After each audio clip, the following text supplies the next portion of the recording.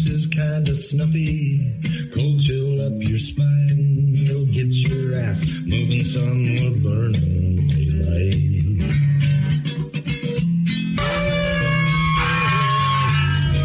Howdy there, I'm Matt McKinley and we're burning daylight. In the saddle till the job's done right. Welcome to Burning Daylight, the only podcast for the working cowboy.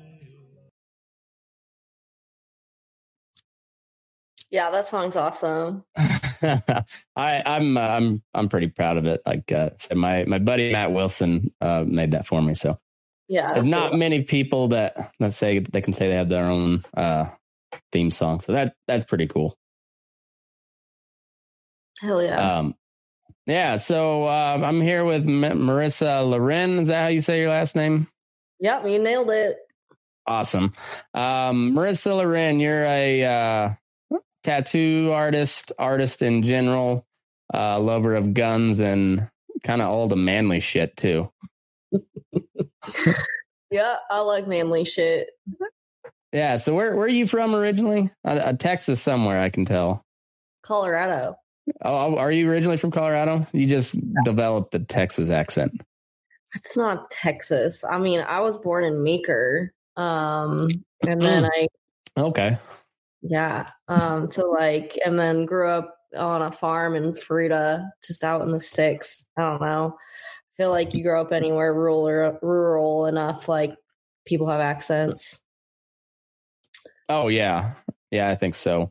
I don't know. I grew up, I didn't think I had an accent until I got to college and everybody thought I was from Texas too. But I grew up right on the border of Oklahoma. So yeah.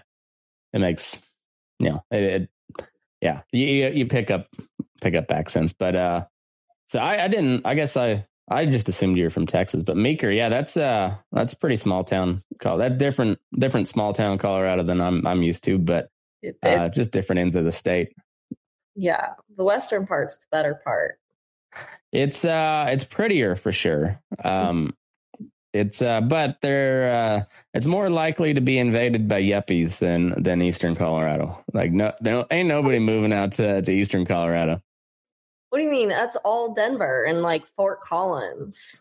I'm talking like Eastern Colorado, like my part of Eastern Colorado. Like out by Kansas and down by Oklahoma. There's nobody moving out there. So that's well, it's essentially Kansas. Oh, well, see, don't take that from me though. Like there's the only good thing I can say about living in that part of Colorado is at least it ain't fucking Kansas. It might look the same, but at least it ain't Kansas. Oh, I've petitioned to move the border of Kansas just past Denver. So everything Denver east is just Kansas. I don't live there anymore, so I guess I don't care, but it's I don't live there either, so yeah. Everybody thinks Denver's mountains, but Denver's out on the plains. It's just a lot of elevation, I guess, but yeah. So how'd you come about tattooing growing up in Meeker, Colorado?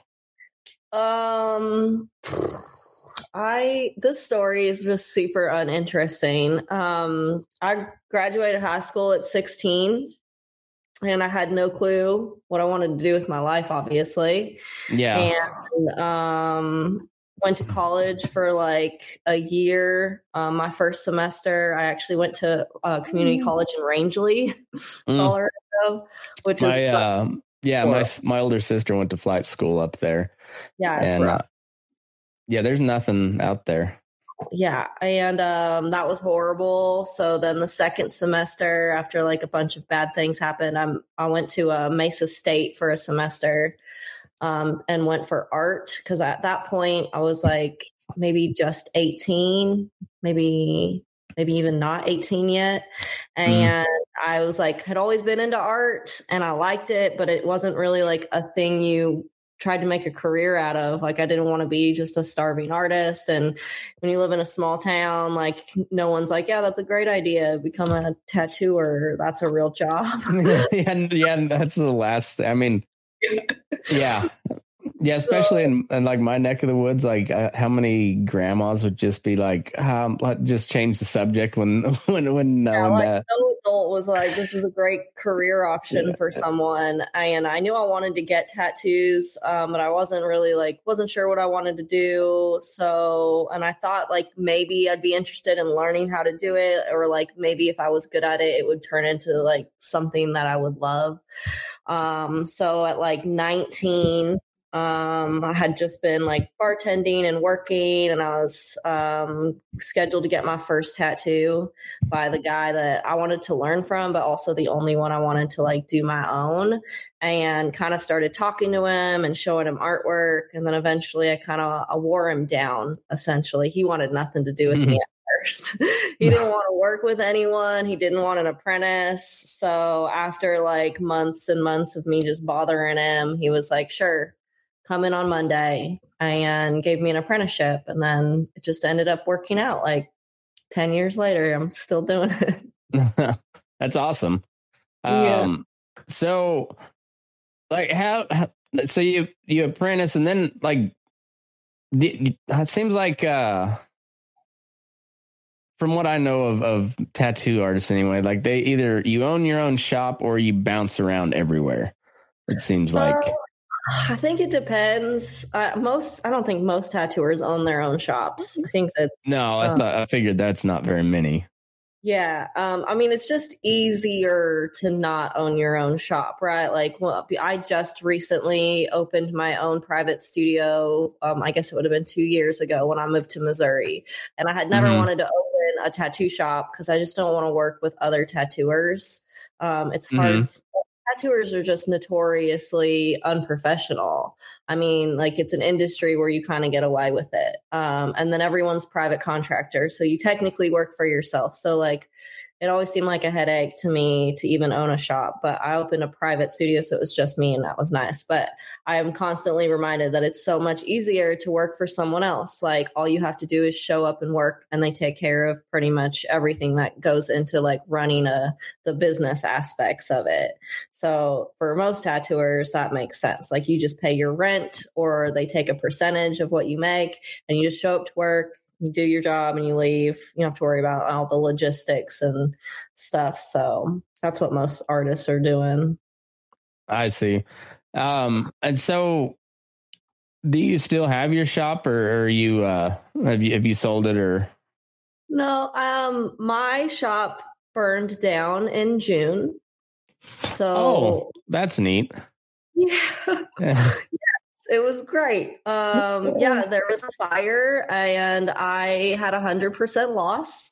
So that's kind of a thing I've been dealing with the last few months. I did rent out like a temporary space just so I can work for now.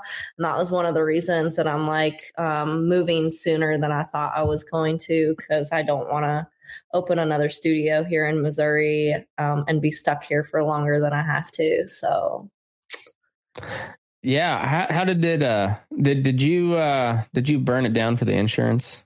I wish. I think like I wish that's would have been the case. That would have been so much better. Yeah.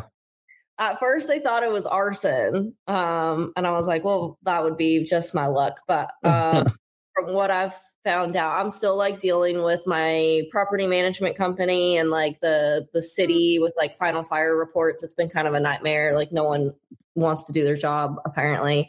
But I guess one of the restaurants so like there's like it's like big business buildings, and there's restaurants, and all the like the back of my business and the back of the restaurants kind of like face each other. Okay. They think that one of the restaurants left out oiled rags. And I guess there's this phenomena that if oiled rags aren't properly disposed of, if they reach oxygen, they can just spontaneously combust. So spontaneous combustion from oiled rags is what they deemed the cause. But I consider that negligence. So I have a lawyer, and we're trying to figure out if that's actually the case. Because if it is negligence, then there's cause for a lawsuit, which I don't don't love that idea, but also I lost everything. So, Yeah. Also, fuck you guys if you burn down my place. Yeah. and I was the only business that had 100% loss. Like I just like perfect storm. Like when I got there and talked to the fire inspectors, he was like, I don't know how to say this. Like, I guess you have good luck or have bad luck. I'm like, yeah, no, that's pretty like on par for my life. But where the fire started was like down below because I had an upstairs space and I had windows on the back side and like the right side of my space. And he said the fire started and then blew out the windows and then it just got sucked in to my space. And that's where all the fire was. And I'm like, of course it did. Oh, that sucks. It does suck because it was a nightmare getting that open. And like, because I moved during like 2020 and tried to get this space open, and it was the just best time to open a business. I had a friend make a joke that COVID started because of me because my timeline of everything was just really like I decided to move like December 2019. I was like, oh, I think I'm going to move. And then March 2020, I set my move date. And I'm like, oh, COVID kind of started December. Definitely the world shut down in March. So I'm like, oh, yeah, maybe the universe was just trying to tell me something and I wasn't listening. And then it got to the point where it's like, we're just going to burn your life down. So you have to hear us. Like, okay, I'll leave Missouri. I like to give Missouri shit because I've drove through it a couple times, but I never spent much time there. I got a cousin that lives in Joplin, but it's just it's an easy state to make fun of. Yeah, they call it misery for a reason. So. It's like god awful humid, and and then you got like the mini, like it's the Ozarks, which is it's just eastern Appalachia. I mean, western Appalachia is kind of the Ozark region. There's some real fucking hillbillies down there. Like they got a town called Humansville, and I was like, how dumb do you got to be? It was like, I don't know what we call this town. I guess a bunch of humans live here. We're Humansville, Missouri. Yeah, that's our whole place. So, I say that's you're like a sponsored athlete as well, right? Yeah. Are you like fighting professionally, semi-pro, or you just how's that work? No. So when I got sponsored as an athlete with First Form, I was bodybuilding at the time. Oh, okay. Yeah, that was a long time ago. I was bodybuilding. And then I got really sick and I couldn't compete anymore. I just train MMA for fun. I've never I see. been in a fight. And then I did I was sponsored as a competition shooter for a while too, until I moved to Missouri and there's no matches here. So eventually I'd like to get back into doing that too. Is that like 3-gun shoots or what were you working on? Pistol, like USPSA, IPSA, okay. Steel matches. I've done 2-gun too, but 3-gun is just there's so much gear. Like you have so much shit you have to take with you for all your matches. So I've never done 3-gun. Competitive shooting's about like it's about like hockey or skiing. It's like the widest sport ever, and it because it's really fucking expensive when you're sending that much lead down range. It's just like crazy. And then so many Asians who shoot competitively. Like I think it's more Asian than white people. I could see that too, but they're also once again a lot of money. They love guns. I don't know. Yeah. And they and they're so fucking smart, and they make a lot of money. Like the Asians are killing it. Yeah. I don't know. I think a ton of Filipinos. Oh, really? Yeah. Especially in Vegas. And they all want you to sign a letter. Oh, okay. Can I gotta go sign a letter? If I'll be right back. Thanks.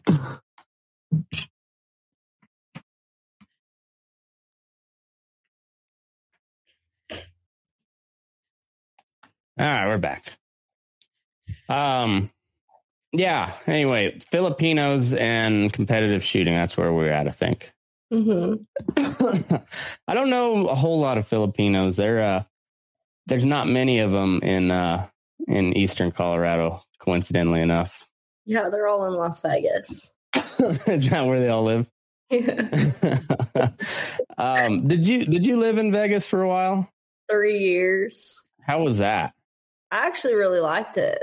It's different when you live there versus like visiting, because I think everyone assumes that it's just like the Strip, and the Strip is such a small part of Vegas. I mean, Vegas isn't very big, but like most of the time you don't even really go to the Strip at all. Like you kind of avoid it. But I don't know. It was really like, well, competition shooting, like there's so much of it out there. There's so many good ranges. Like I literally could shoot a match every weekend. And then there's lots of outdoor stuff. Like I did a ton of hiking while I was out there. Like you're like 3 hours away from Zion National Park in Utah. So I'd make day trips, or there's good hiking in Vegas. It's really close to everything. Plus the like food's great and everything's open 24/7. So definitely it was cool. I liked it. Yeah. Nevada's kind of strange that way. Just like, it just anything kind of goes. There's I don't know. It's weird. Like I tell people, like, you can go get a 30 rack at 4:00 in the morning, or say 10:00 in the morning, and nobody even looks at, like, and it's at the gas station. You can walk out with like a handle of Crown and a 30 pack at whatever time of the day, any day of the week, and nobody does, like, they don't even look at you twice. Just, I don't know. There's it's a strange state, but it's I like Nevada a lot. Yeah, I liked it too. Yeah.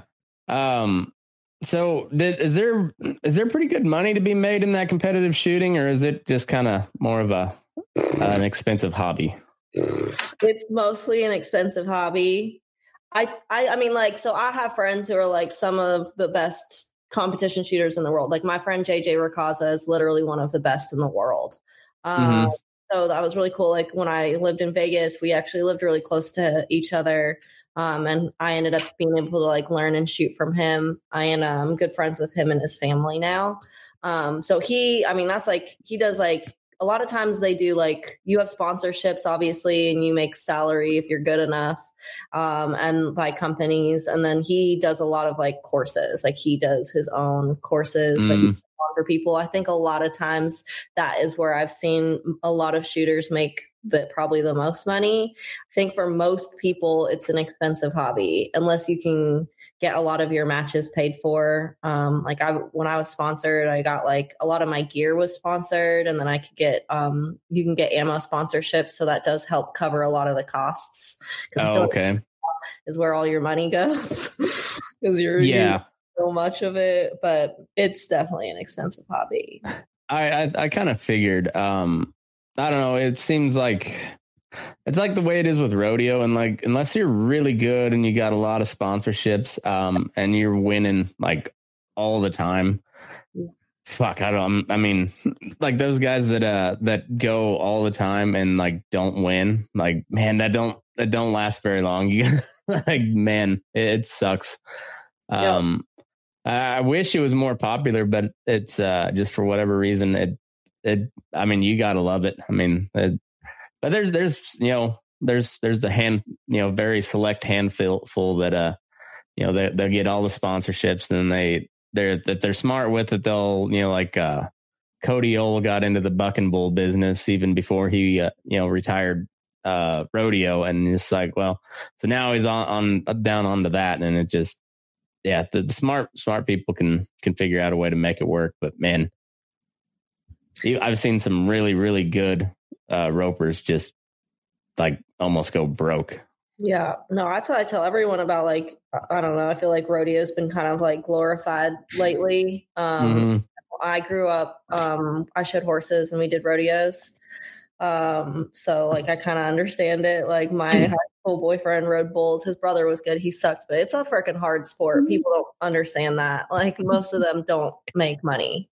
No. Like regularly. And it's like, they're always on the road. It's tough. I know. I ranch rodeoed pretty hard one summer, and like we won our money back a couple times, but for the most part, it was just like, $150 every weekend, just plus fuel and everything. And like, it was fun, but man, if that's tough to do unless and then you got to work extra to make up for your fees and whatnot. So you're just like, you get burnt out real quick. Oh yeah, absolutely. Yeah. So how did you try a bunch of fucking flies? And we got a real hard freeze here the last couple of days, and so now all the flies, every time you open the door, there's just like a swarm of flies coming in, and I hate them, the little bastards. But did you like fool around in a bunch of different styles of tattoos before you settled on, because you're, what do you say, like neo contemporary or something like that? Neo traditional is like what the style's called. I feel like everyone, when they first start tattooing, you kind of have to do a little bit of everything almost, because you take what you can get. You don't really have the option of like picking and choosing. So like I definitely tried to just kind of be a little bit well-rounded at first. And that was pretty much my only option, especially because I started in like Grand Junction, Colorado. It's not a very big place. And so you're just like tattooing whatever you can get. And I was pretty fortunate because the shop I worked in was still like a custom shop kind of. Like the owner, he was mostly doing custom work, but even then he still was like taking a little bit of everything. But when I moved to Florida, I worked in street shops. So you're pretty much just doing whatever comes through the door. The walk-ins welcome. Yeah, walk-ins. Like you make appointments if you can get them, if people want to, but you're like, again, you're kind of just like doing whatever they want. So it's like, a lot of Pinterest tattoos or like whatever's popular. And I'm pretty fortunate that I was able to like build up my style and start picking and choosing. And now I have like a really good clientele base and people who are willing to travel to me. And I only do what I want to do. Nice. Which not everyone gets to. So I feel real fortunate there. That's awesome. Yeah. And you were your reality TV star as well. I have to bring it up, but I want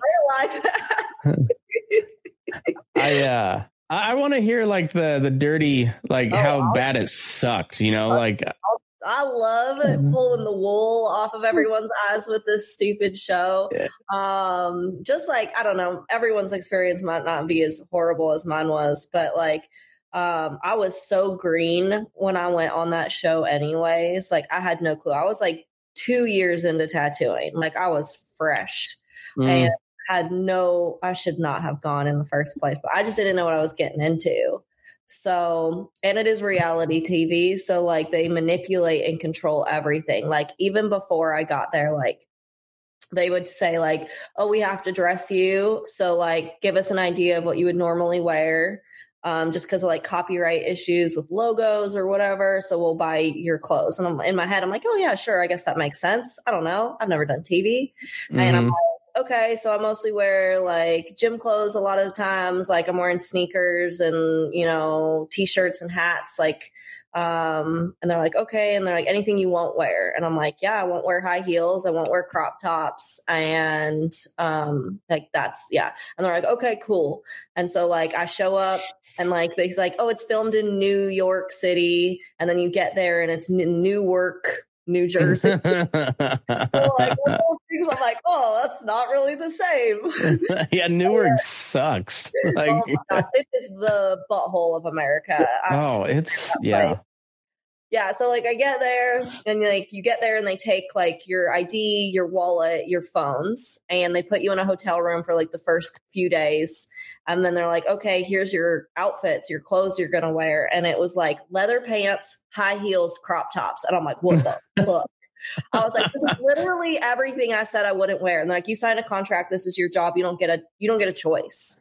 And I'm like, I will die. Like, I am like a newborn baby fucking deer in high heels, and I'm not going to work in those fucking things.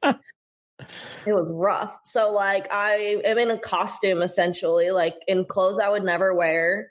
And then like once we started filming, like they didn't like how I talked because another girl on the show had an accent. She's from Arkansas. It's pretty thick. I'm like, hey, like, can you like less of an accent?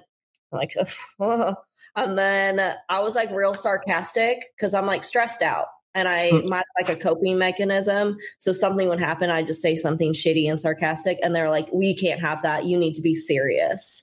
So I'm like, I can't joke. I can't wear normal clothes. I can't talk like myself. And then like just everything, like their whole goal is to make you miserable, because if you're more miserable, you're more likely to be like freak out, do bad tattoos, like break down. And that's good TV. So like they did shit like that all the time. So I fucking hate, like I every time someone's like, oh, I liked you on that show, I'm like, it's not really me. So I did horrible tattoos. I don't look like me, don't talk like me, but okay, glad you guys like me. I watched that show, and it was good TV. I mean, you knew it had to be bullshit. Part of it, at least the whole behind the scenes had to be bullshit, but there were real tattoos that got put out there, and everything's like, it's not scripted, it's just like manipulated. Like they don't give you a script, but they'll kind of like they'll take you outside from everyone else when you have to do like your scenes, and they're like, hey, this person's been talking so much shit about you, are you gonna let that stand? And you're like, no. And they're like, maybe you say this, and you're like, yeah, maybe I should. And then they send you out there and they're like, he called you like the worst tattooer on the fucking show. What are you going to say? And you're like, yeah, that's horrible. Why would you do that? And then they just like egg it on. So how long did you last on there? I made it a little over halfway. Oh, okay. Not terrible. It's funny because I'm like, I definitely should have gone home earlier because I did bad tattoos. But then when I did finally go home, it was probably the best tattoo I'd done the whole season. And at that point in time, they were just over me. Like I wasn't giving them anything that they wanted. I wasn't being a bitch. I wasn't talking shit randomly. Like I wasn't doing the drama that they asked. So that at that point, they're like, we need you to go. So how big of a douche was Dave Navarro? He's the best. Is he? He's so great. Like, he was the best judge by far. Like, he was the most fair. And like, I felt like he actually does have an appreciation for art, even though he's not a tattooer. And he's super nice. Like, I think he's a weird dude, but I think he was super nice. Like, he was always really nice to everyone. And even after like the show ended, if I ever like saw him places, he was always just really kind. The other, like, I don't know, he's way nicer than like Chris Nunez. He's a prick. Which one was Chris? Who's the dude with the giant, like, was it mustache or a goatee? I can't remember. Oh, that's Oliver. How, I don't know. It just, I don't know, that Navarro just seemed like, for whatever reason, he put off like a real, like a douche vibe. And yeah, way cooler in person. I mean, I kind of felt the same way. I'm like, I don't care for Jane's addiction. Like, I know who he is, and but he was actually really cool in person. So, well, there you go. I know. Yeah, there's fucking flies. God, I hate this. I love the weather this time of year, but man, the flies are awful. Is it cold over there in Missouri yet, or is it still pretty hot? 2 days of it being like freeze warning, like 30s. But the last couple days, it's been like 75, 80. It's warm. Does it get pretty cold in St. Louis, like in the winter, or is it? It gets cold, but the winters here are weird. Like, it doesn't really snow a lot, so it's just gross and cold, essentially. Just like cold rain, huh? It does rain a lot here, so yeah. Yeah, that's the worst. Like, snow is not so bad if it's, even when it snows here, there's nothing to do in the snow. So it doesn't really stick around here. So it's just shitty and cold. And then it just gets muddy. Yeah, mud's the worst. Mm-hmm.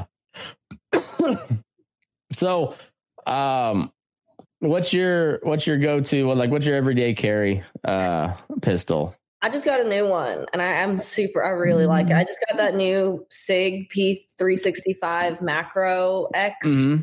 It's dope. I shot it yesterday. I've heard good things about all the new SIGs coming out. So flat because it has like the barrel's a little ported. The frame's real thin, but it holds 17+1. Like for a like subcompact, it's really good.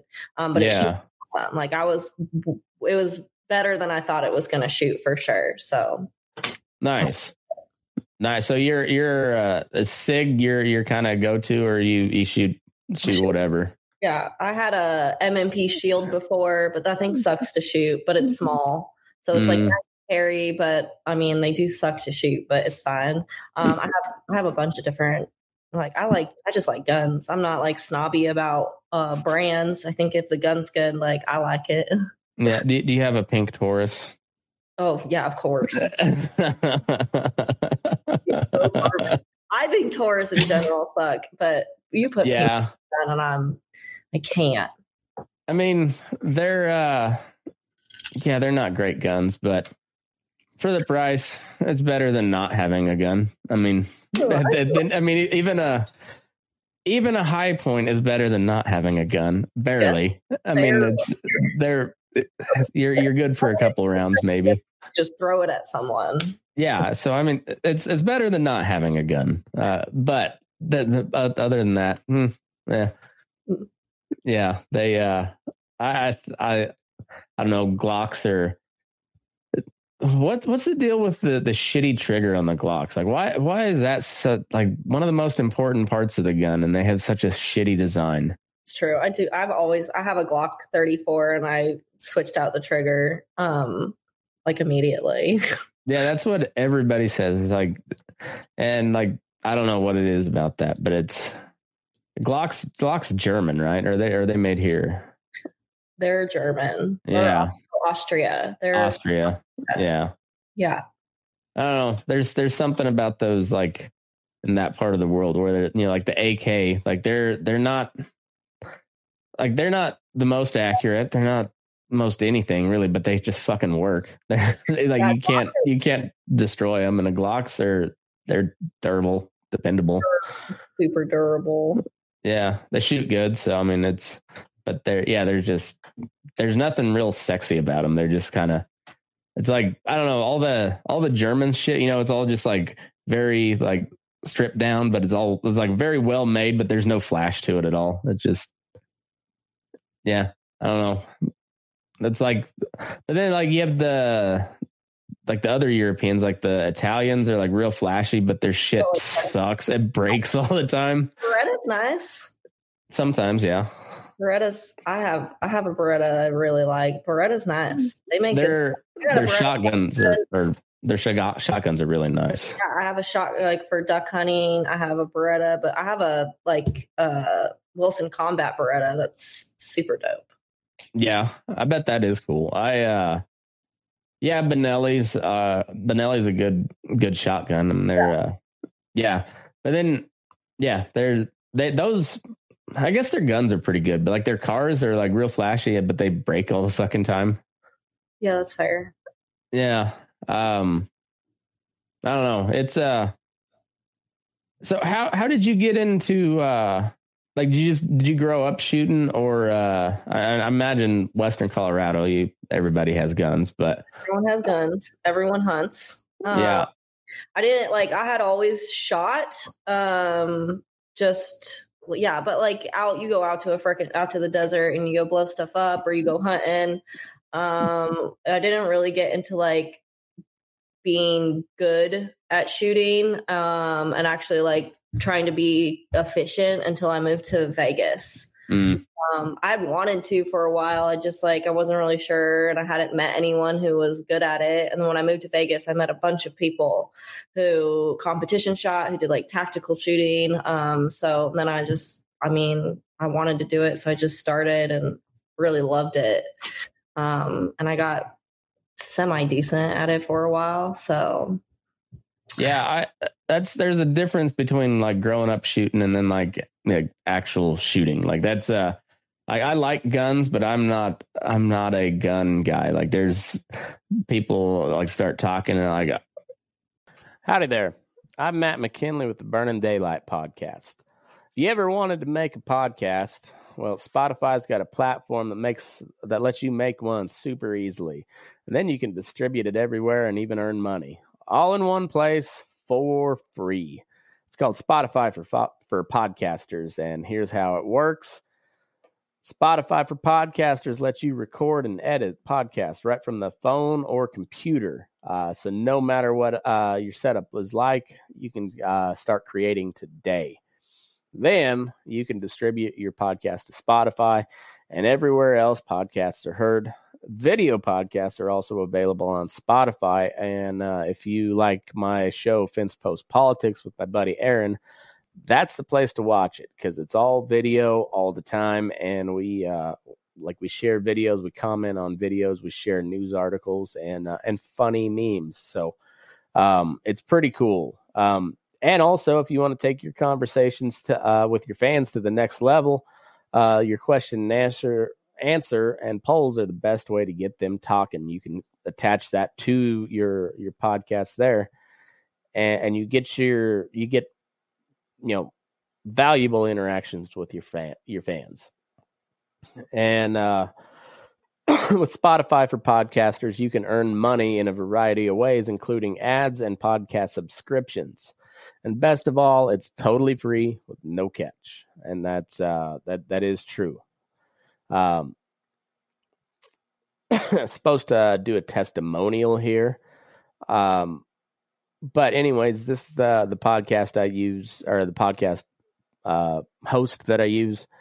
I like Spotify. They're very good on just letting you do your thing with no catch to it. There's a good reason why Joe Rogan hosts podcasts on Spotify, and this is a great way to get started if you've ever thought about starting a podcast. This is where I would send anybody to go. Best thing you can do is just download the Spotify for Podcasters app, or you can go to spotify.com/podcasters to get started. And yeah, if you've ever thought about just doing a podcast, or if you're tired of paying a monthly service that doesn't seem to do much for you, Spotify Podcasters is your spot. So go to spotify.com/podcasters or download the app today. You can lose me pretty quick on guns. Like I don't know that much, but I like them. I know the importance, and I'm well versed enough to be able to handle just about any gun that I come across. But yeah, then when they start talking ballistics and shit, I'm just like, oof, yeah. That's beyond me. Like that's a whole different level of nerddom when you get into the gun bros. I feel like most people who use ballistics do like long range shooting. Mm-hmm. Like I'm very rare. I mean, some pistol shooters, there's really no point for it though. Like you don't really. No. So like, yeah, but I'm the same way. Like I'm not an expert at any means. I just like being proficient and being able to use it. And I like trying to learn anytime I can ask someone who knows more than me. Like I'll soak up as much knowledge as you can give me, but definitely wouldn't consider myself like, yeah, there's people out there who just like know every gun, all their specs, like everything. And I'm like, I'm not there yet. Or I may not be. Yeah, I'm just like, I'm a total FUD when it comes to guns. Like I have I have like my bolt action rifle. I have a pump shotgun. I have a, just pretty standard pistol. And I should have a lot more guns and I should have a lot more ammo. But I'm like I said, I'm kind of a FUD. I enjoy talking to gun guys because they get excited about it and they know a lot. Like I said, it's just. Some of those folks have so much knowledge, and I don't know what they'll ever do with it. And a lot of those guys that have like so much knowledge can't shoot for shit either. It seems like they have all the guns and all the knowledge, but they have like none of the shooting ability. Mm-hmm. It's crazy. Yeah, I've met quite a few people like that. Who's your favorite like people to make fun of in the gun world? Oh, You don't have to name anybody in particular, but like the types, you know. specific. I'm just trying to think of. I don't know if I ever make fun of like people in the gun world. I know there's always like if you've ever been to like a SHOT Show, there is like an ongoing joke about the dude who has like you try to spot someone who has the most amount of pockets. Yeah. With their tactical pants or vests or like just over the top, and like it's a game we play, so like that's kind of fun. Like you just trying to win and see if you can find that dude who has just the most amount of fucking pockets, just tacticaled out for no fucking reason.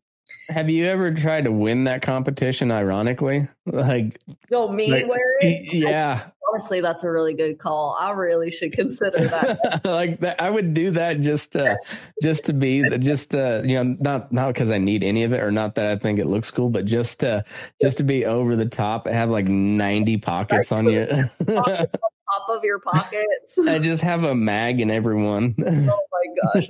Just it'd be a good leg day. I mean, you just be carrying around just pounds upon pounds of mags and ammo. Throw pockets onto your hat. It's like everything. Yeah. Bandoliers. Yes. Gotta have I need to find some bandoliers. I've always joked and people have given me shit about my Pancho Villa mustache, but I've never dressed up as Pancho Villa. So I think I actually am going to this year. So I need to find some bandoliers. You do.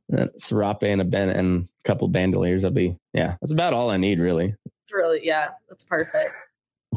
I'll have to just go raid my neighbors for the hell of it. You can't arrest me. This is a Halloween costume. That's how it works. It should work that way. Like Halloween's one day of the year you get away with that shit. Mm-hmm.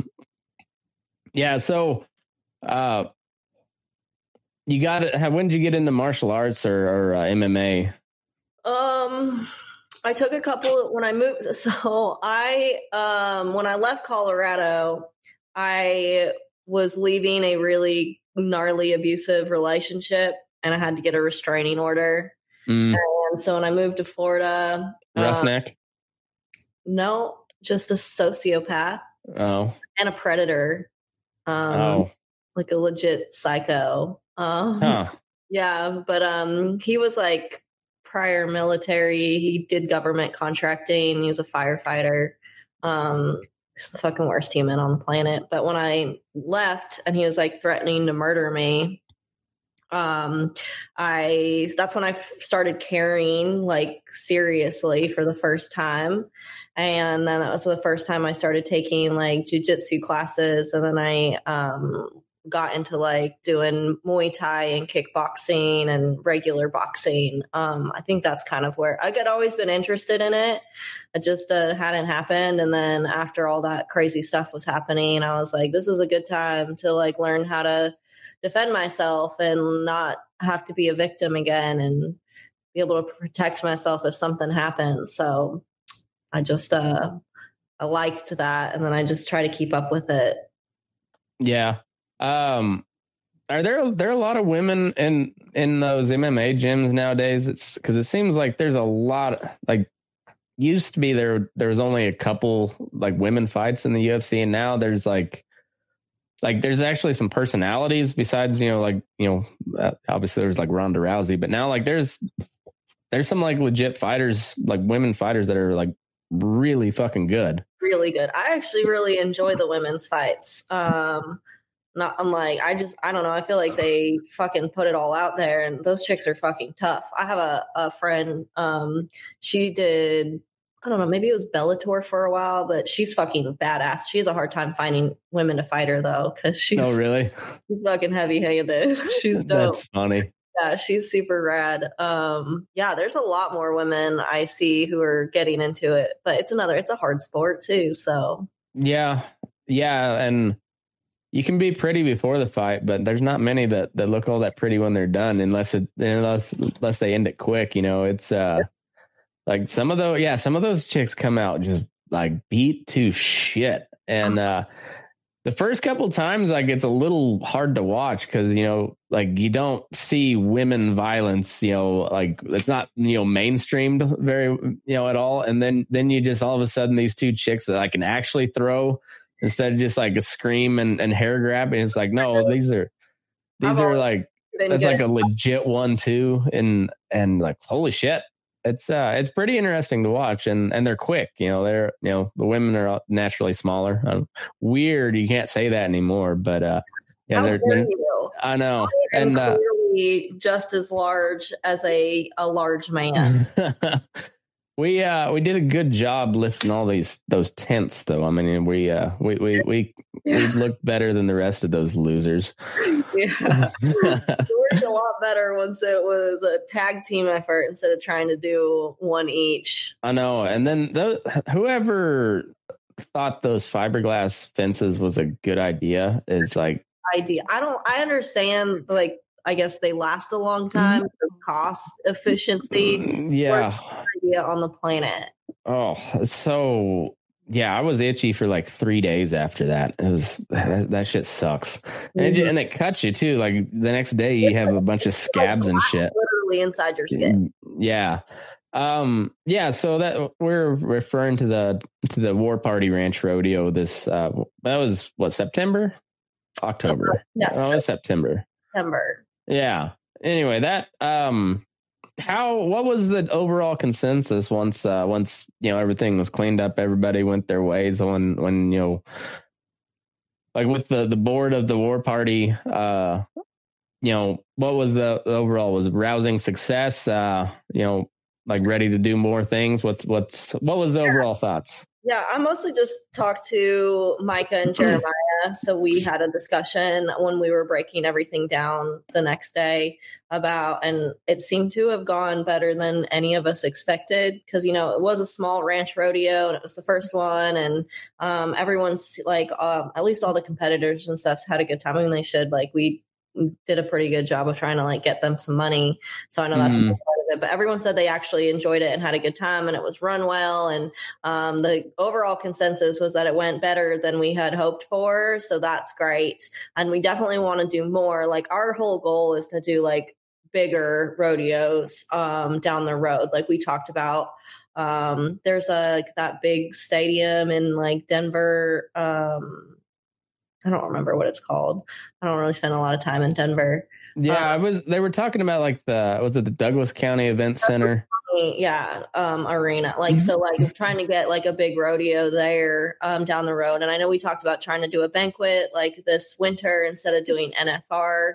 Definitely want to try to do more and more events. So awesome. Well, it seemed like it went off pretty well. I mean, there was some chaos here and there, it seemed like, but for the most part I guess I wasn't quite on the outside looking in, but I was very like on the fringe looking in, I guess. And it seemed like, you know, outside your standard chaos, it always happens, but it seemed like, I mean, there's one thing about military guys, especially like the guys that have seen action and like operate, particularly like the special forces type, like they're very efficient and very like let's go, let's get this shit done. And they're very good at like, just, I don't know, getting shit done. And so it seemed like that they went pretty well. And even, I don't know, everything seemed like it went off for the most part without a hitch. There wasn't too much that I seen anywhere that should have caused any concern at all. I mean, it seemed like it was a good event all the way around. I enjoyed the shit out of it. That's good. I felt like I was just busy working the whole time trying to make sure everything like did get run smoothly. So I don't even know, like I don't even think I barely talked to anyone who was like there really. And I'm like, so I hope everyone had a good time because I was just trying to like do everything that I could. Yeah, sure.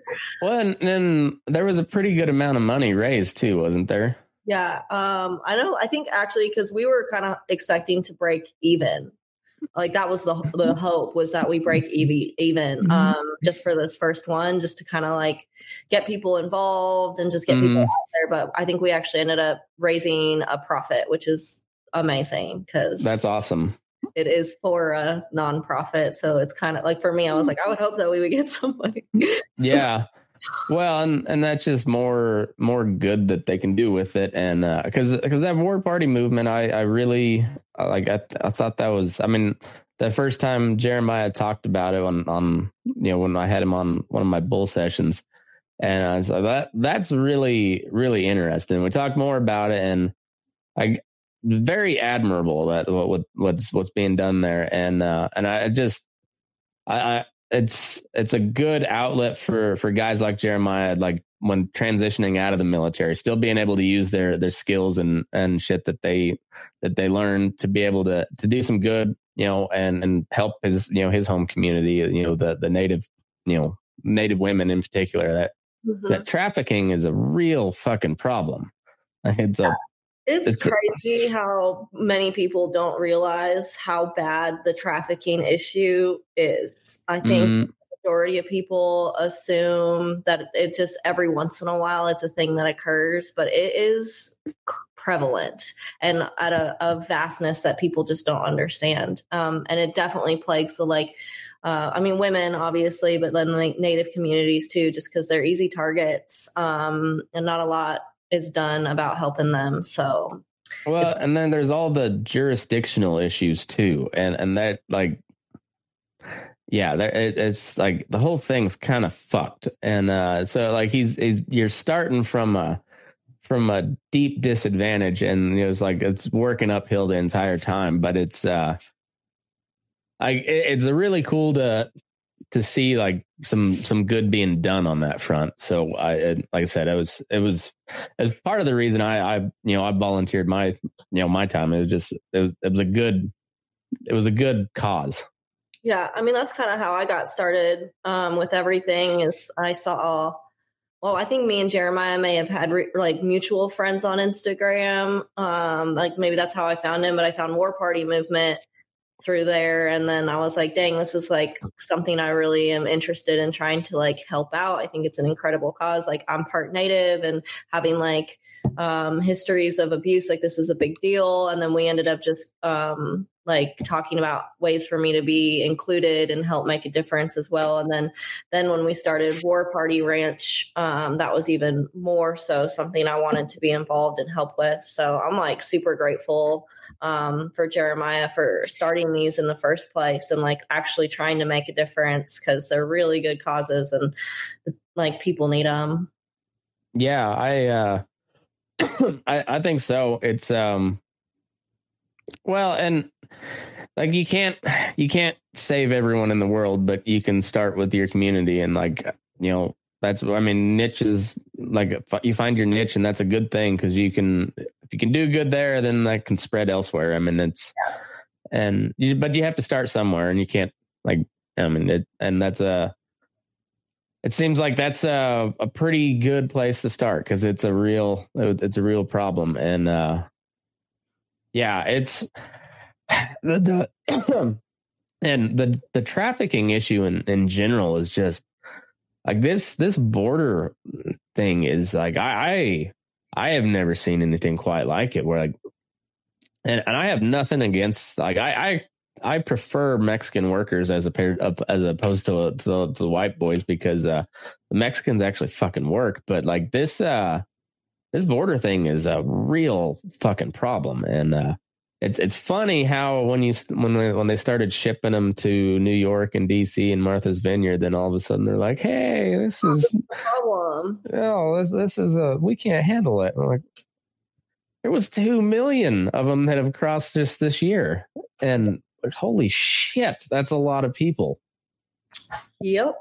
And and the people that are moving them across are like the worst of the worst. Like those are some really fucking sick people. Like really fucking sick. Super sick. Yeah, I've had discussions with people, because like, I'm all for with like, people want to move to the US and get out of their situation. Cool. Like try to do it the right way. But like I have had conversations with people who are just like are open border people. And I'm like, that is fucking insane to me, because no country in the world really has open borders. Like if I fucking move to another country, I have to go through the proper channels. But I'm like, you don't understand what happens with open borders, because people are using women and children and fucking, doing horrible things to them or trafficking them across just to get themselves across. Like, you don't understand, like, all the freaking horrible people that take advantage of that and what they're bringing in here and what they're doing. Like, you just can't allow everyone to come in without a vetting process. It's insane. Yeah. And and Trump got a lot of shit for his wall idea, because rightfully so, because the wall in and of itself isn't going to do much of anything. They'll find a way, but at least it's more of a symbol. Like, they're trying to do something about it, and that's more than anything.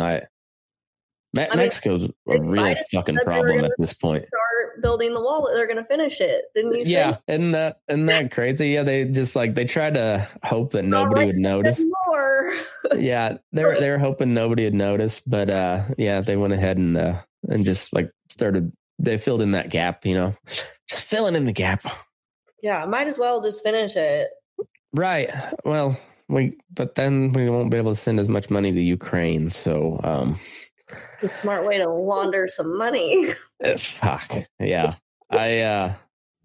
I wonder if we'll have to look at the congressional stock trades and see if they start investing in fencing companies, because that's how the walls getting built, when they start investing in the companies that build it. That's when Pelosi will all of a sudden be invested in the barbed wire companies.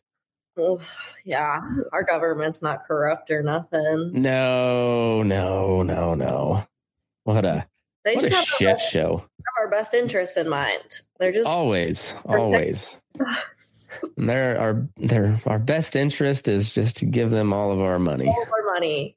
All of the money. I want an itemized taxation is theft, but I would love an itemized receipt if I'm going to pay these fucking taxes. Right. Exactly where my fucking money is going to. Like, if I have to save receipts, you should give me one.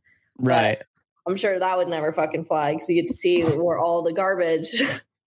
I'm paying for so much shit that I shouldn't be paying for. Yeah, well, the income taxes, fuck. The only reason it's in the Constitution is because they passed it at the federal level, and then it got shot down by the Supreme Court as unconstitutional. So they're like, oh, well, fuck. So they just made a constitutional amendment.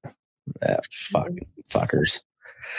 And you have to declare how much you made, and if you declare wrong, then they'll throw you in jail. But you have no Fifth Amendment right either. Like, you don't have the right to not incriminate yourself. You have to incriminate yourself on your taxes. It's fucked.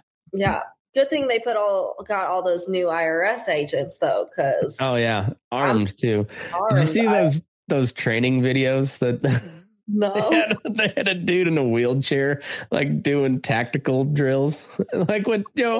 More power to you if that's. But this was an actual training for IRS agents. Yeah, if this was an actual tactical squad, that the wheelchair guy's not going to be on that squad. I can guarantee you. I guarantee you that's not happening. Not breaking down no doors. No, you can ask any disabled vet if they would be able to go back to their squad in a wheelchair, and they'd be like, no. Yeah, it was. But yeah, 87,000 new armed IRS agents. That's cool. I love that. Yeah, it's the best thing I've ever heard. Yeah. It's best idea. Best idea. No way that could go wrong. Absolutely fucking not. That doesn't seem at all suspicious to me at all. Yeah.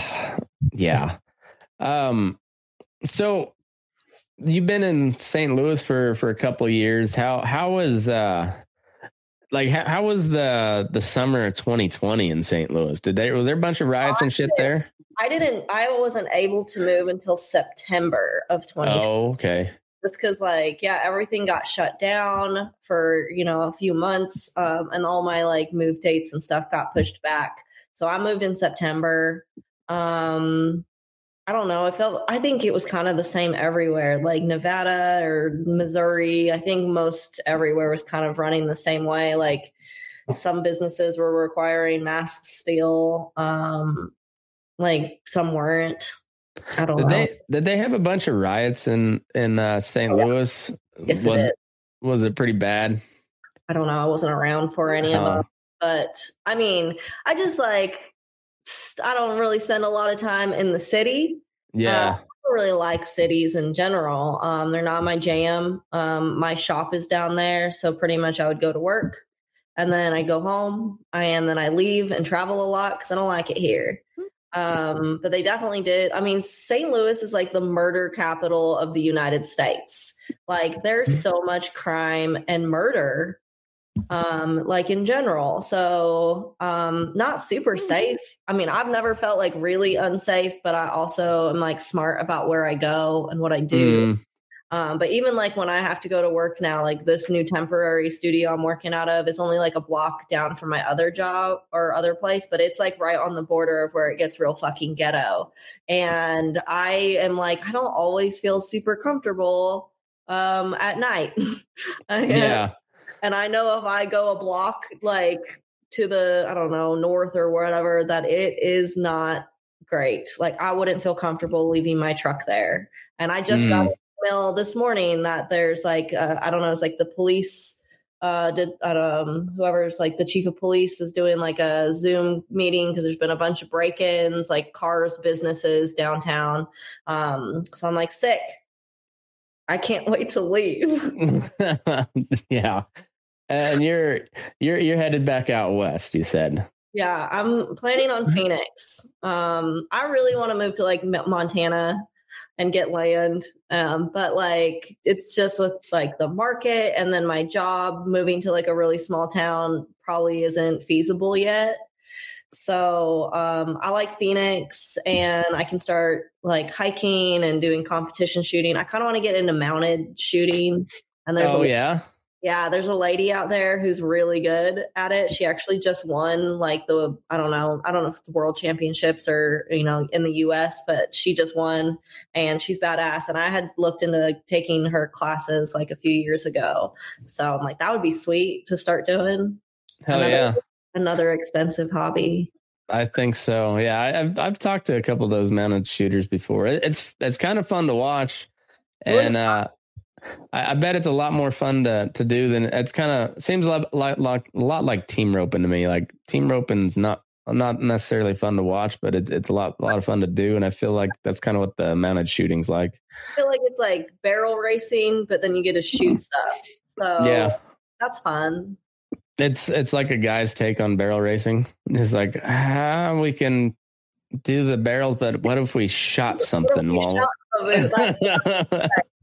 Well, exactly. And I'm like, yeah, I mean, like, it just seems like a cool skill set. Like, that's always like, I'm like, oh, that looks fun. I think it would be cool to do. It'd be like a modern day Comanche. Yes. That sounds great. Yeah. Now you got to take up like mounted archery. You got to go like full native.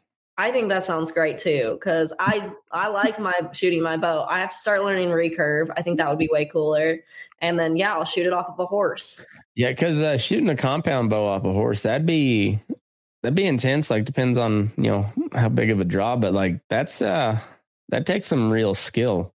Mm-hmm. You know, like 70-pound draw, oh shit, at a full lope. You know, that'd be something else. They said the Mongolians used to have like an 80-pound draw on their bow, like I know people who have like 75-pound recurve bows. So really. Yeah. And then, like I said, and then do that off of a horse. Like that was like the Mongols. Those are some crazy fuckers. Yeah. Well, I guess so were the Comanches.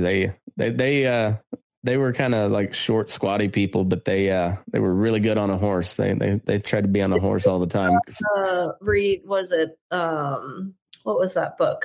Something the Summer Moon. Midnight of the Summer Moon or something like that. That book is really I heard there was a lot of inaccuracies in that book, but I don't know. It was a good read though. I will say that it was a good read. I interviewed his history podcaster, Daniele Bellelli, and he was saying, yeah, and he said that there was a lot of stuff that was just blatantly not true in that book. But so yeah, kind of disappointing. Still a good read, but I'll take his word for it. He knows his shit. I feel like a lot of that stuff is hard to like prove. Yeah. Like I like history in general. I feel like there's a lot of stuff comes from like word of mouth and trying and like people are notorious for embellishing or remembering stuff wrong, and especially with like natives, I feel like it's kind of hard finding people who remember correctly. Well, and there wasn't a lot of written language with they're not writing anything down really. So yeah, some petroglyphs here and there, but like it was all oral traditions. So oral, so yeah, and then once you get conquered and you don't get to write your history, so like that's kind of how it is. It's that's how the way that's I don't know, that part of this country is like a lot of that shit never got resolved. Like they tried to like, here you go, you're on your little reservation now, and we'll call it good. But it didn't really get resolved. Same way like the slavery deal. Like it's it's a long time gone, but it never really got resolved very well. And I don't know how you do either. Like I don't know how that. Yeah, I don't know. Yeah, I feel like we have like institutions that were set in place a long time ago, and they're so far gone and like so messed up that it's like, how do you fix something that's so broken? Yeah. Like, you almost have to start completely over, and I don't even know how you do that either. Oh, right. It's that's not going to be fun. Yeah, it had like everything would have to be clean slate. Like restitution and that garbage. Like it doesn't really make sense anymore. From my perspective, like I don't know how that makes sense. I don't know, but I would be trying to find any amount of black ancestry in my ancestry. I'd try to find anything. Like native, the reservations is garbage. It's not helping no one. And like I know I've talked to some white people. Like recently I was in Sedona, and there's a man who I went into like one of their little like turquoise native jewelry shops. There's a white guy, and he was like, oh, like and he asked if I was native. I was like, yeah, a little bit. I haven't got paperwork or nothing. I just know that my grandma was Lakota, and he was like, oh, you should definitely look into it. Like you can get money, and you can get like school and stuff paid for. And I'm like, I don't think you really understand how that works. Like most of the time you have to live on a reservation to really get a lot of those benefits. And like living on a reservation I've never met anyone who's like, this is good. This is great. We have it so good here. So yeah. Do you look up to your greatest Native American leaders like Elizabeth Warren? Oh, of course. Lizzie Paleface. Yeah, she's like the greatest Native American leader of our time. Of many generations. She may be the ever seen. Oh, what a clown of a woman. Like, what an absolute clown. Oh, yeah. A lot of stolen valor with the with the Native community. That's everybody's like, oh yeah, I'm Cherokee way back. Everyone's Cherokee. Everybody's Cherokee. It's so funny because I have a friend and he's Mexican. Like his family's from Mexico, and they were doing like ancestry stuff, and he sent it to me. And they've lived in Texas for a long time, but they're like, it says that he's part Cherokee, and I'm like, that's interesting because I wouldn't have guessed. Like a lot of Mexicans are Native. Obviously, it's Native. Yeah. So, and then like there's a lot of like migration across like when there wasn't borders. So I was like, that's weird to me though that you aren't something that was further west and you're Cherokee, because Cherokee like not even in Texas usually. Yeah. everyone. Mostly, I don't know if Cherokees were just breeding far more than everyone else, or it's the only tribe people know. I think there was a lot of rape on both sides of that. Like a lot of Cherokee women got raped, a lot of Cherokee men doing some raping. I think there's just a lot of rape involved. In general, throughout history, that's been a thing. Yeah, there's a lot of rape throughout history. We're a real rapey species. I mean, we are. Yeah. It's I don't really know. I mean, maybe less now. I'm sure less. That whole like might is right thing was a little bit further gone, but yeah, it's still real prevalent. Most kind of depends on how you define it too, because now if you ask a lady out more than once, that's also like considered rape now, I think. I'm at like actual. See, I have like problems with both sides. Like as someone who has like had attempted rape and I've been sexually assaulted. Like I don't like women who lie about it because it makes it far worse for the women who have been through it. Like that's why a lot of women don't go forward and like report these incidents, because you have fucking dumb bitches who are like lying, crying wolf all the time, and then no one wants to believe them, or who are like super sensitive. Yeah, like, oh, he made a joke in an elevator and I'm offended. And I'm like, you can be offended. Yeah, offense shit all the fucking time. Like it's a little offending different. somebody is not a crime, but yeah, like sticking your wiener in a woman that doesn't want it. That's I think everybody can kind of agree that's not good. It's not wrong. Like a lot wrong. Definitely not okay. Yeah.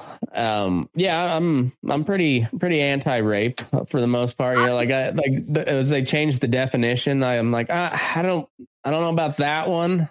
But as far as like if we go right back to the whole the dick in a vagina that doesn't want it, that's I'm anti that. Yeah, I'm anti any part of your body inside a woman's body that she doesn't want. Right. Like that's I'm anti that. Yeah. Yeah, I'm anti that too. Yeah, I think if you, I don't know, like touch her shoulder while you're walking behind her, that's fine. If you try to like jam your fingers up inside of her, maybe not. Yeah. Okay. Yeah. Like, yeah. Yeah. I think we're on the same page. Yeah.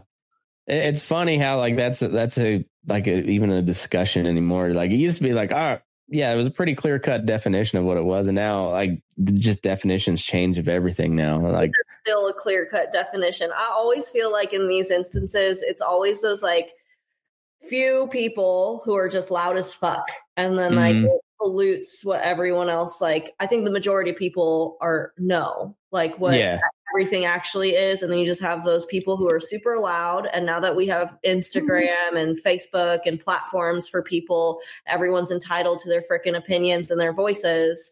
They're just the loudest ones. And so that gets pushed on to everyone else. But I don't think it's the truth. I think it's what you're hearing the most of. Speaking of Instagram, you've got a pretty good size following.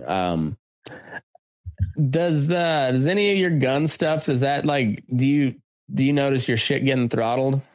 Oh yeah. Yeah. Like anything that's like gun related, it doesn't get seen, and it all drops for sure every time. Guns and knives but mostly the gun stuff. They suppress it pretty heavily. And I have a bunch of friends, obviously, like that's what they do for a living. They do like shooting, and a lot of their stuff gets suppressed. So yeah, I know.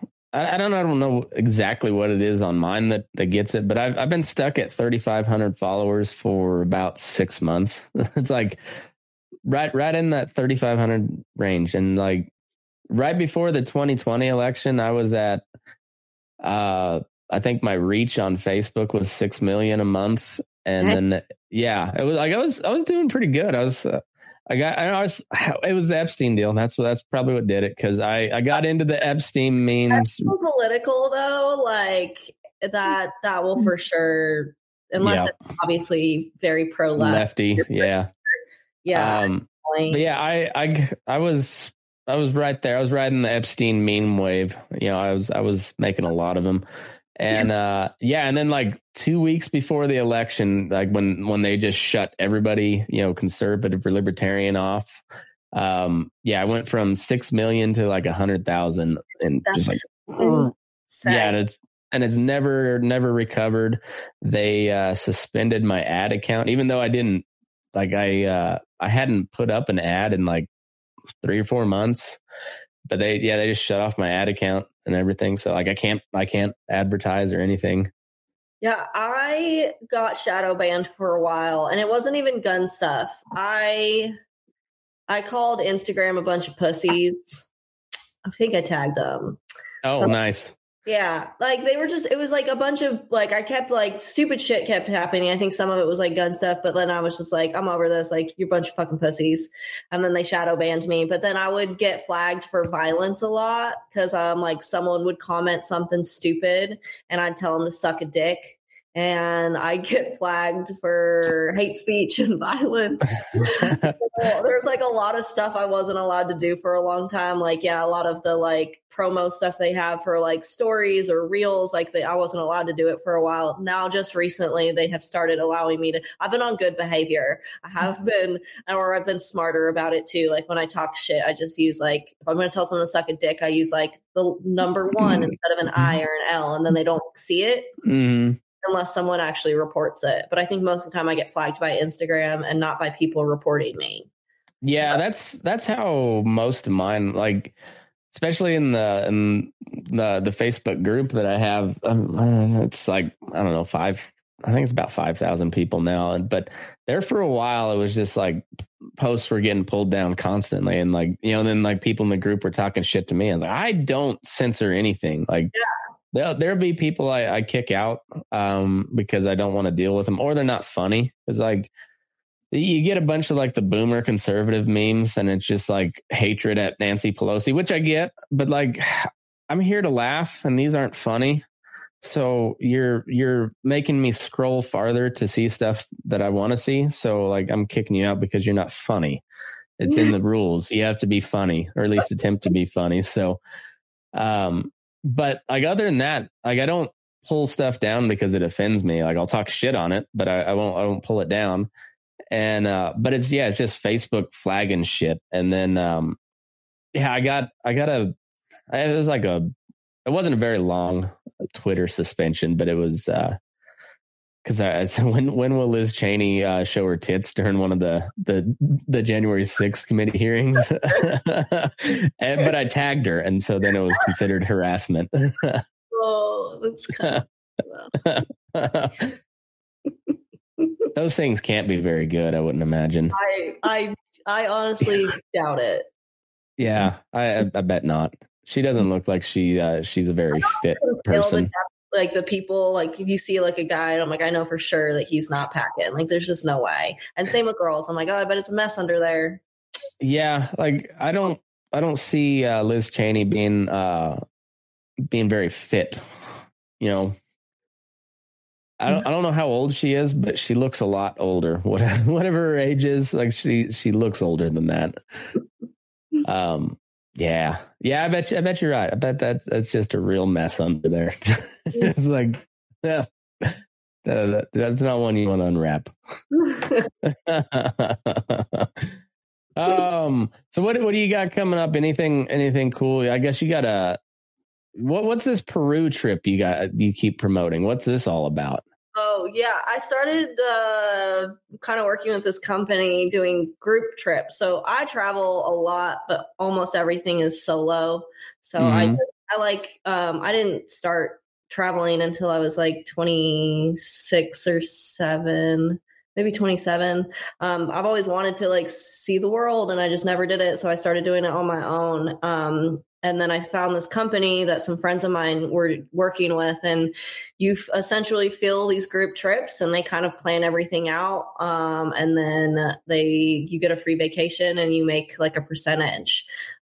which is awesome. So it's like a free vacation and I get to make some money and all I have to do is make sure people want to go. So I'm going to Iceland in February. That's the first. Nice. Yeah, I'm super excited about that. And then we're doing Peru in May. And then I'm doing a camping trip in Alaska. And then going to Jordan next October. Nice. Yeah. Iceland's going to be cold as fuck in February. Cold, dark, and windy. Yeah, so like there's not going to be any sunlight that time of year, is there? Yeah, it's probably going to be pretty dark. But you get to see northern lights. And I always said if I'm going to go to Iceland, I want to see the northern lights. So we chose winter. Hell yeah. Yeah, and people booked, like, I was surprised because I didn't choose Iceland and Alaska. So, like, when we first started talking, like, the girl I deal with the company, she was like, the best way to do this is, like, we put out a survey to see if people are interested to even do this in the first place. Because if you can't fill them, there's no point. I'm like, yeah, that's fair. And then she's like, and we'll see what people are interested in doing. So, like, people filled out the survey, and, like, the top two places people wanted to go was Iceland and Alaska. I'm like, both of those are fucking cold. Okay. And then like the time of year, like same thing, they kind of like, we were all over the place. And then, so I was like, dang, okay. And Iceland filled up like within a couple days. No shit. Yeah. And I was like, all right, I guess, I mean, I want to go. I think it's cool, but I'm like, I hope people understand what they're, and like the camping trip, I thought that was going to be hard to fill, but people were really excited. And I'm like, it's like real campaign, like in Alaska. So it's cold and it might be raining and we're in tents. It's not like glamping, but I'm going to stay extra long in Alaska on my own. And I'm going to go like spearfishing and go diving with like sea lions and go full native. Yeah, I'm going to do my own thing after because that's always my thing with these trips. I'm like, I like to do like stuff that is probably not possible to do with like a large group, especially through like a company. So I'm like, maybe I'll just stay extra days after some of these and I'll go do my own like adventure shit. So nice. Yeah. Nice. Iceland, I hear is fucking cool. I've never been out of the country except for Reynosa, Mexico, like just right over the border. Right there. Yeah, and going back to the homeland. I'm not. Well, no, I guess I'm half Mexican, but I did like doing the ancestry stuff, and I found census records back to 1870, and it was right around Herefano, Colorado.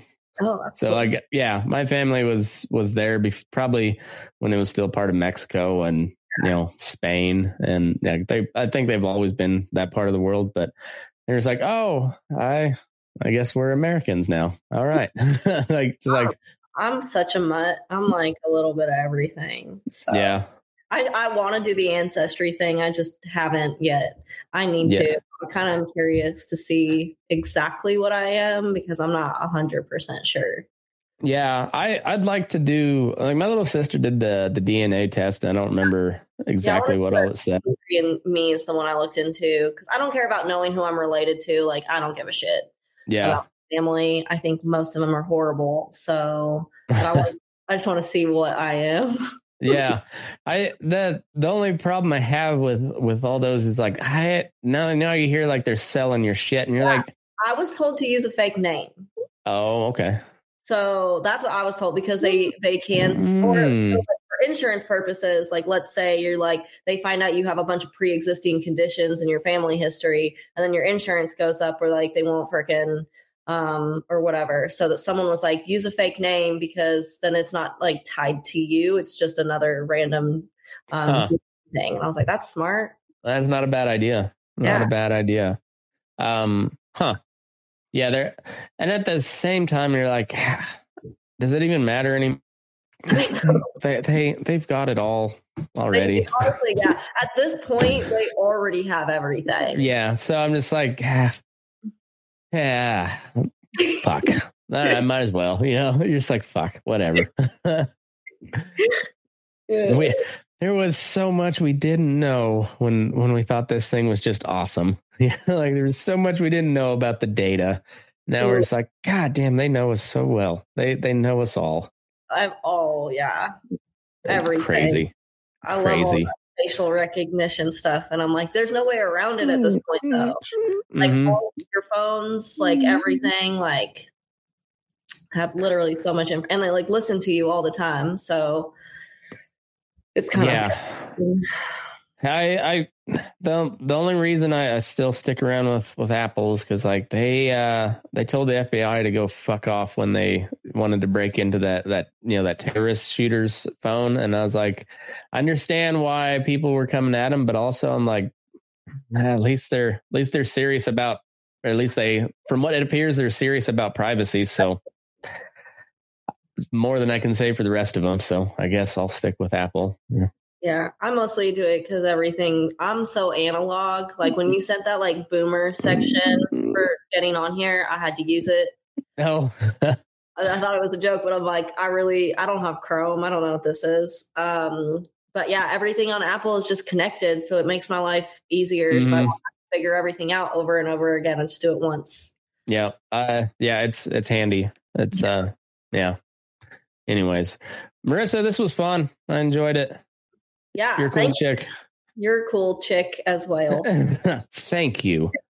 Well, thanks for having me on. I had a lot of fun. I always have fun talking to you, though.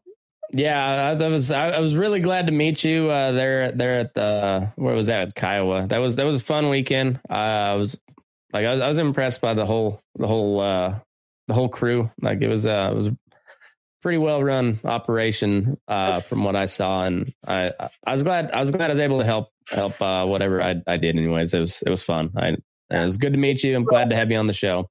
Grateful to have you too. So yeah, well, one of these days, I'll have you tattoo me. So we talked about it.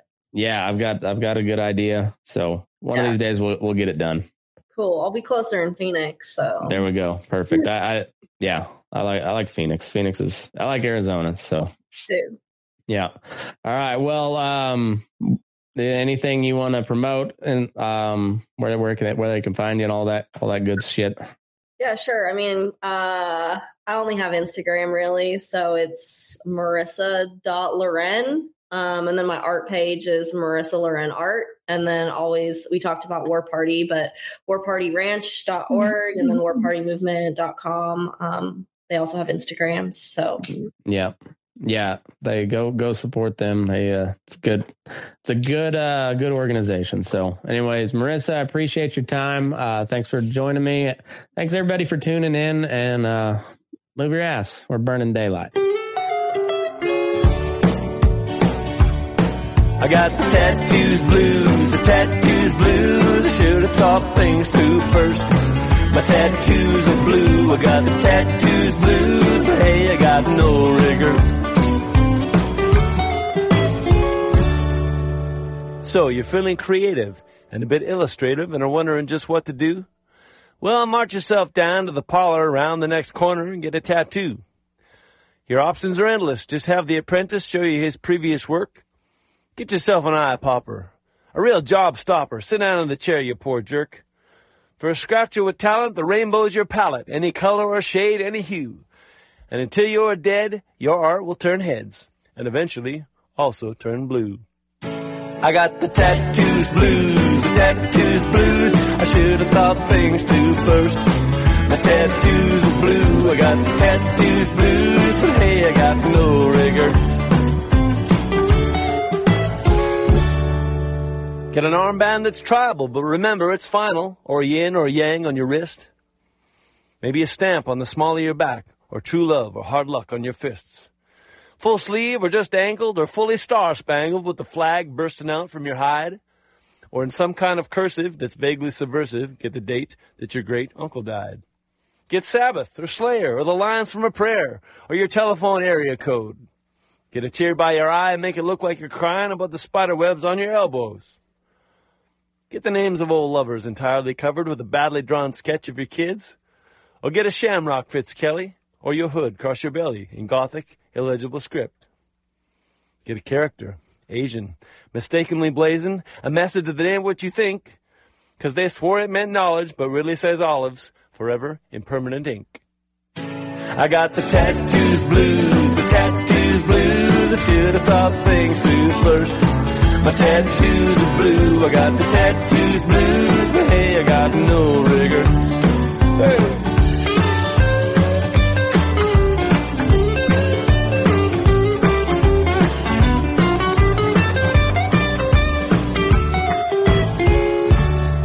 Well, if you're still thinking you really need it, can just be sure what it is that they're selling.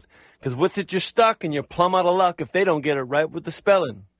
Because it's R before E, except after 3 in the morning, you picked the wrong artist.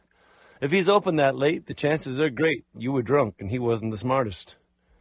But you've given your future to this ignorant butcher, so when he's carved you up with the gun, send a few words to heaven, take a deep breath, and then look in the mirror when he's done. Because the needle, it stings, but I'll tell you the thing that over the years really hurts, is when you go to view your brand new tattoo, and to your horror it reads, no regrets.